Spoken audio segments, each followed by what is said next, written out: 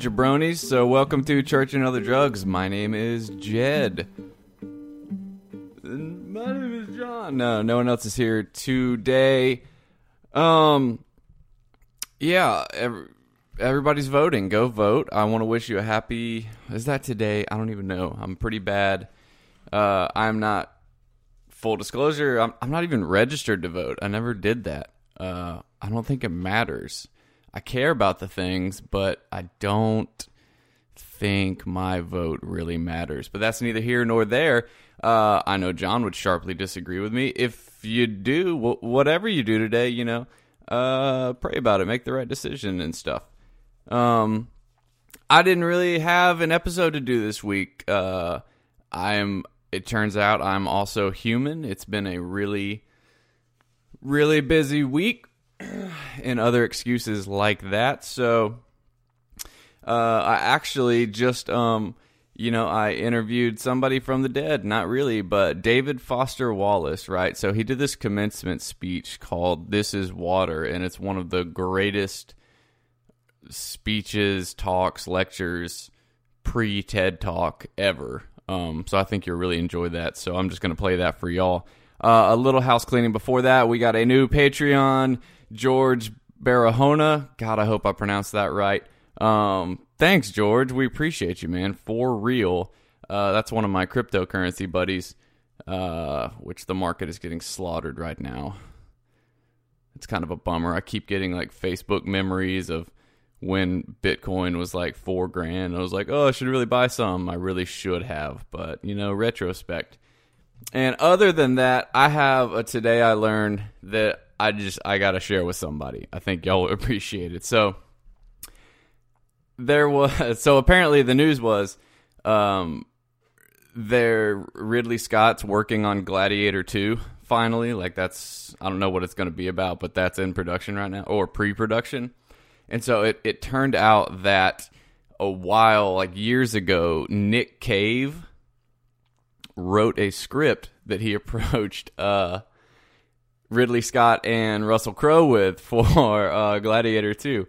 And it's the most bizarre thing I've ever heard of, and now I really want them to make the movie. So here is the script from Nick Cave for Gladiator 2, right? So Maximus would have been brought back to life by the Roman gods several decades after his death. So he wanted to call the film Christ Killer, okay? And it would have found Maximus in purgatory as he's sent down by the gods who are dying in heaven, because there's this one god, there's this Christ character, this is a quote, down on earth who is gaining popularity, and so the many gods are dying, so they send Gladiator back to kill Christ and his followers. Kind of like a weird Terminator thing. However, the plot twist would have been that Maximus was tricked by the gods, as the, quote, Christ character that they've sent him to kill was, dun dun dun, his own son, the one that died in the first movie. So, if that wasn't enough, the end of the film would have found Maximus living forever, fighting battles throughout history, such as World War II and Vietnam, before ending up as a general in the modern-day Pentagon. So the quote, and reportedly, when Russell Crowe read the script, he just said, "Don't like it, mate." And that was the end of that. So I just had to share that with someone because I thought it was the most ridiculous thing I'd heard, and I kind of want them to make the movie now. Maybe we can secure funding for it. But enjoy this speech, this talk. Send us an email, churchandotherdrugs@gmail.com, patreon.com/churchandotherdrugs. We were all on the idea, me and John, of doing a Church and Other Drugs, maybe like the 23rd or something. I'm going to be in Columbia, South Carolina. People around Columbia or Charleston that would be interested in just meeting up, hanging out, getting to know each other. We're thinking about that. But let us know if that's something y'all are interested in. So, all right. Y'all have a good boat day.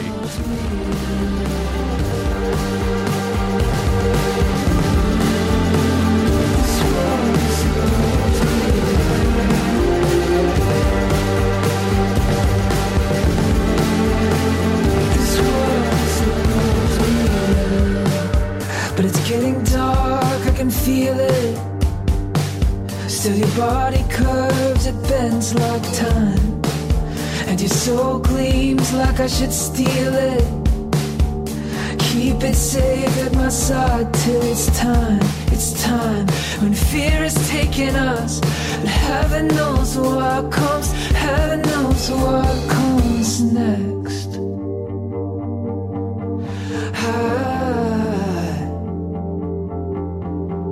Would you be my love until I can prove that this world is not real?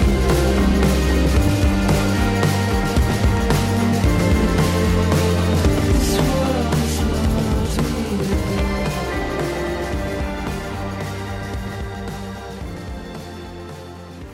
Anybody feels like perspiring, I'd invite you to go ahead, because I'm sure going to. In fact, I'm going to get a hanky right here. Greetings, thanks, and congratulations to Kenyon's graduating class of 2005. There are these two young fish swimming along, and they happen to meet an older fish swimming the other way, who nods at them and says, "Morning, boys, how's the water?" And the two young fish swim on for a bit, and then eventually one of them looks over at the other and goes, "What the hell is water?" This is a standard requirement of U.S. commencement speeches, the deployment of didactic little parable-ish stories. The story thing turns out to be one of the better, less bullshitty conventions of the genre. But if you're worried that I plan to present myself here as the wise older fish explaining what water is to you younger fish, please don't be. I am not the wise old fish. The point of the fish story is merely that the most obvious, important realities are often the ones that are hardest to see and talk about. Stated as an English sentence, of course, this is just a banal platitude. But the fact is that in the day-to-day trenches of adult existence, banal platitudes can have a life or death importance. Or so I wish to suggest to you on this dry and lovely morning. Of course, the main requirement of speeches like this is that I'm supposed to talk about your liberal arts education's meaning, to try to explain why the degree you're about to receive has actual human value instead of just a material payoff. So let's talk about the single most pervasive cliche in the commencement speech genre, which is that a liberal arts education is not so much about filling you up with knowledge as it is about, quote, teaching you how to think. If you're like me as a student, you've never liked hearing this, and you tend to feel a bit insulted by the claim that you've needed anybody to teach you how to think, since the fact that you even got admitted to a college this good seems like proof that you already know how to think.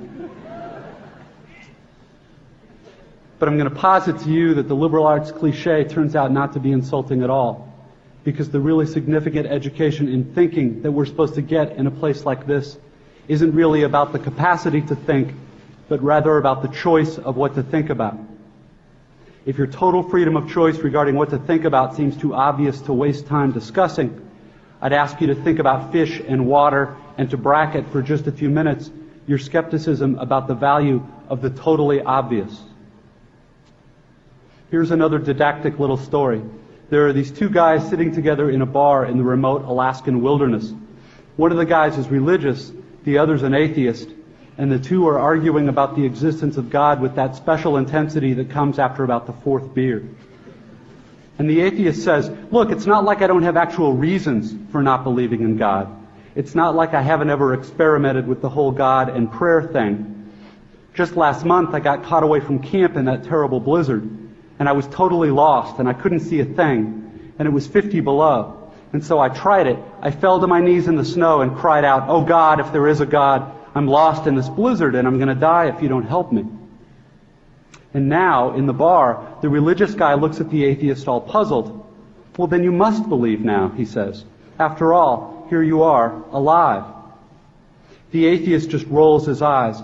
"No, man, all that was a couple Eskimos happened to come wandering by and they showed me the way back to camp." It's easy to run this story through a kind of standard liberal arts analysis. The exact same experience can mean two totally different things to two different people, given those people's two different belief templates and two different ways of constructing meaning from experience. Because we prize tolerance and diversity of belief, Nowhere in our liberal arts analysis do we want to claim that one guy's interpretation is true and the other guy's is false or bad. Which is fine, except we also never end up talking about just where these individual templates and beliefs come from, meaning where they come from inside the two guys. As if a person's most basic orientation toward the world and the meaning of his experience were somehow just hardwired, like height or shoe size, or automatically absorbed from the culture, like language. As if how we construct meaning were not actually a matter of personal, intentional choice.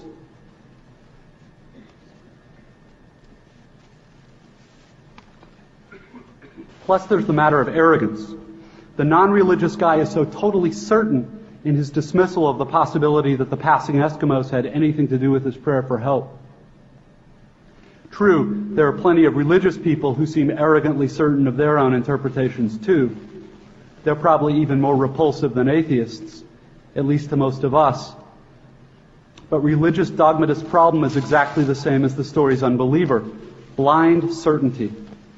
A close-mindedness that amounts to an imprisonment so total that the prisoner doesn't even know he's locked up.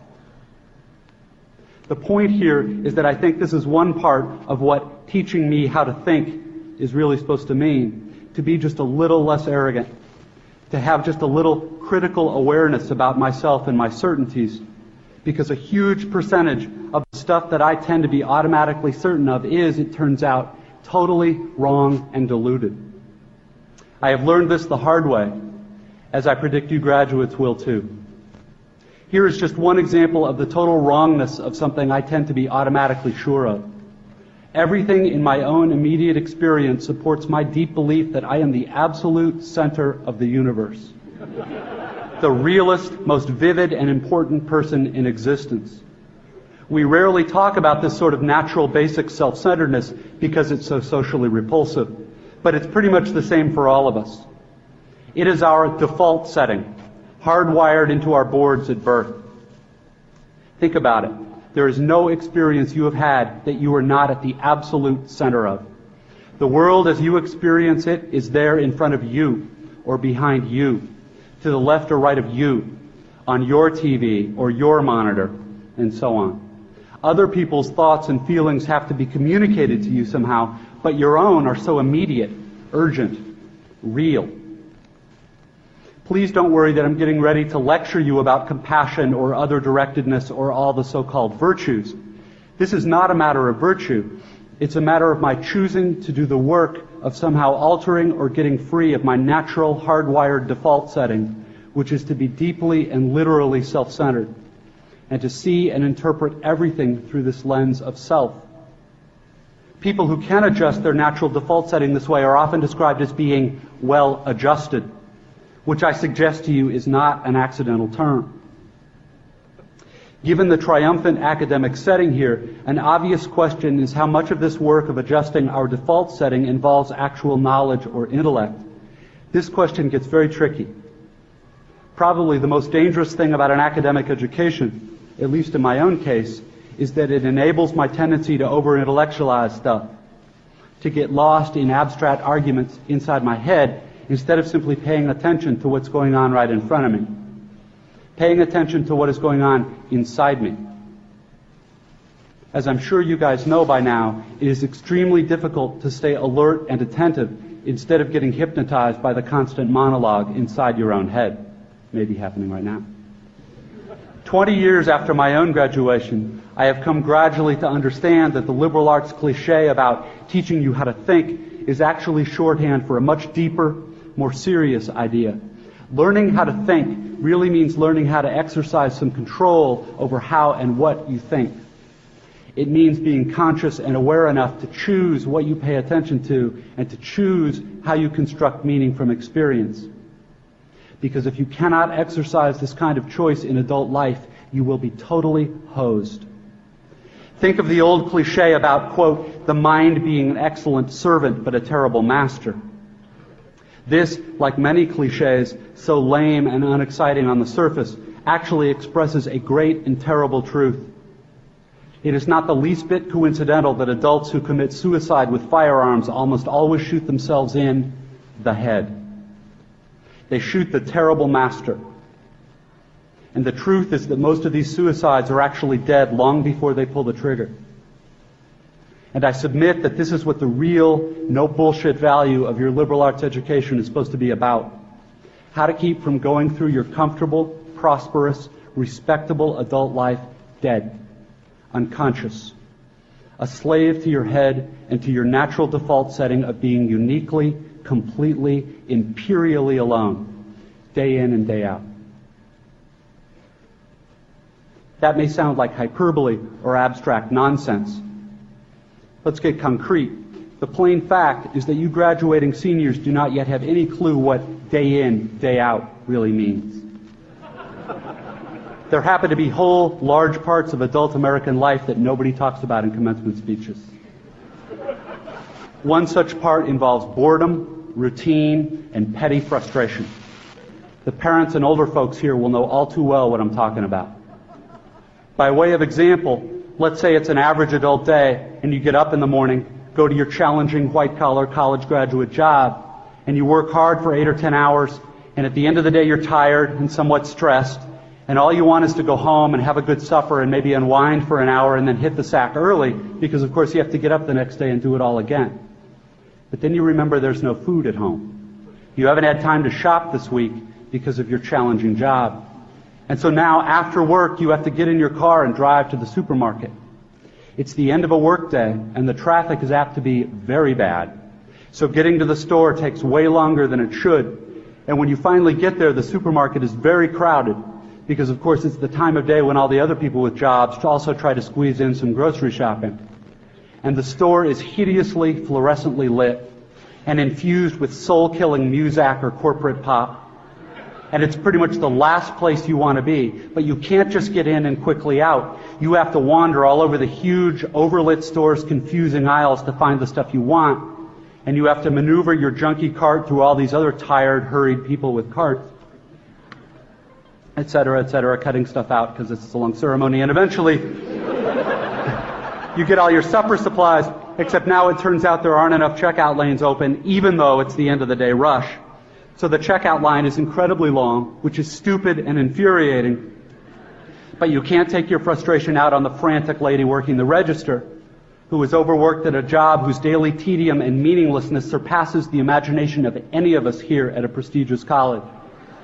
But anyway, you finally get to the checkout line's front, and you pay for your food and get told to have a nice day in a voice that is the absolute voice of death. And then you have to take your creepy, flimsy plastic bags of groceries in your cart with the one crazy wheel that pulls maddeningly to the left, all the way out through the crowded, bumpy, littery parking lot. And then you have to drive all the way home through slow, heavy, SUV-intensive rush hour traffic, et cetera, et cetera. Everyone here has done this, of course, but it hasn't yet been part of you graduates' actual life routine, day after week, after month, after year. But it will be. And many more dreary, annoying, seemingly meaningless routines besides. But that is not the point. The point is that petty, frustrating crap like this is exactly where the work of choosing is going to come in. Because the traffic jams and crowded aisles and long checkout lines give me time to think. And if I don't make a conscious decision about how to think and what to pay attention to, I'm going to be pissed and miserable every time I have to shop. Because my natural default setting is the certainty that situations like this are really all about me. About my hungriness and my fatigue and my desire to just get home. And it's going to seem for all the world like everybody else is just in my way. And who are all these people in my way? And look at how repulsive most of them are, and how stupid and cow-like and dead-eyed and non-human they seem in the checkout line. Or at how annoying and rude it is that people are talking loudly on cell phones in the middle of the line. And look at how deeply, personally unfair this is. Or, of course, if I'm in a more socially conscious liberal arts form of my default setting, I can spend time in the end-of-the-day traffic being disgusted about all the huge, stupid, lane-blocking SUVs and Hummers and V12 pickup trucks burning their wasteful, selfish 40-gallon tanks of gas. And I can dwell on the fact that the patriotic or religious bumper stickers always seem to be on the biggest, most disgustingly selfish vehicles, driven by the ugliest,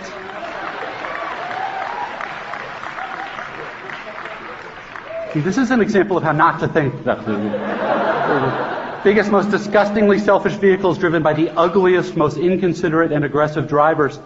And I can think about how our children's children will despise us for wasting all the future's fuel and probably screwing up the climate, and how spoiled and stupid and selfish and disgusting we all are, and how modern consumer society just sucks, and so on and so forth. You get the idea. If I choose to think this way in the store and on the freeway, fine. Lots of us do. Except thinking this way tends to be so easy and automatic that it doesn't have to be a choice. It is my natural default setting. It's the automatic way that I experience the boring, frustrating, crowded parts of adult life when I'm operating on the automatic, unconscious belief that I am the center of the world and that my immediate needs and feelings are what should determine the world's priorities. The thing is that, of course, there are totally different ways to think about these kinds of situations. In this traffic, all these vehicles stuck and idling in my way, it's not impossible that some of these people in SUVs have been in horrible auto accidents in the past and now find driving so terrifying that their therapist has all but ordered them to get a huge, heavy SUV so they can feel safe enough to drive.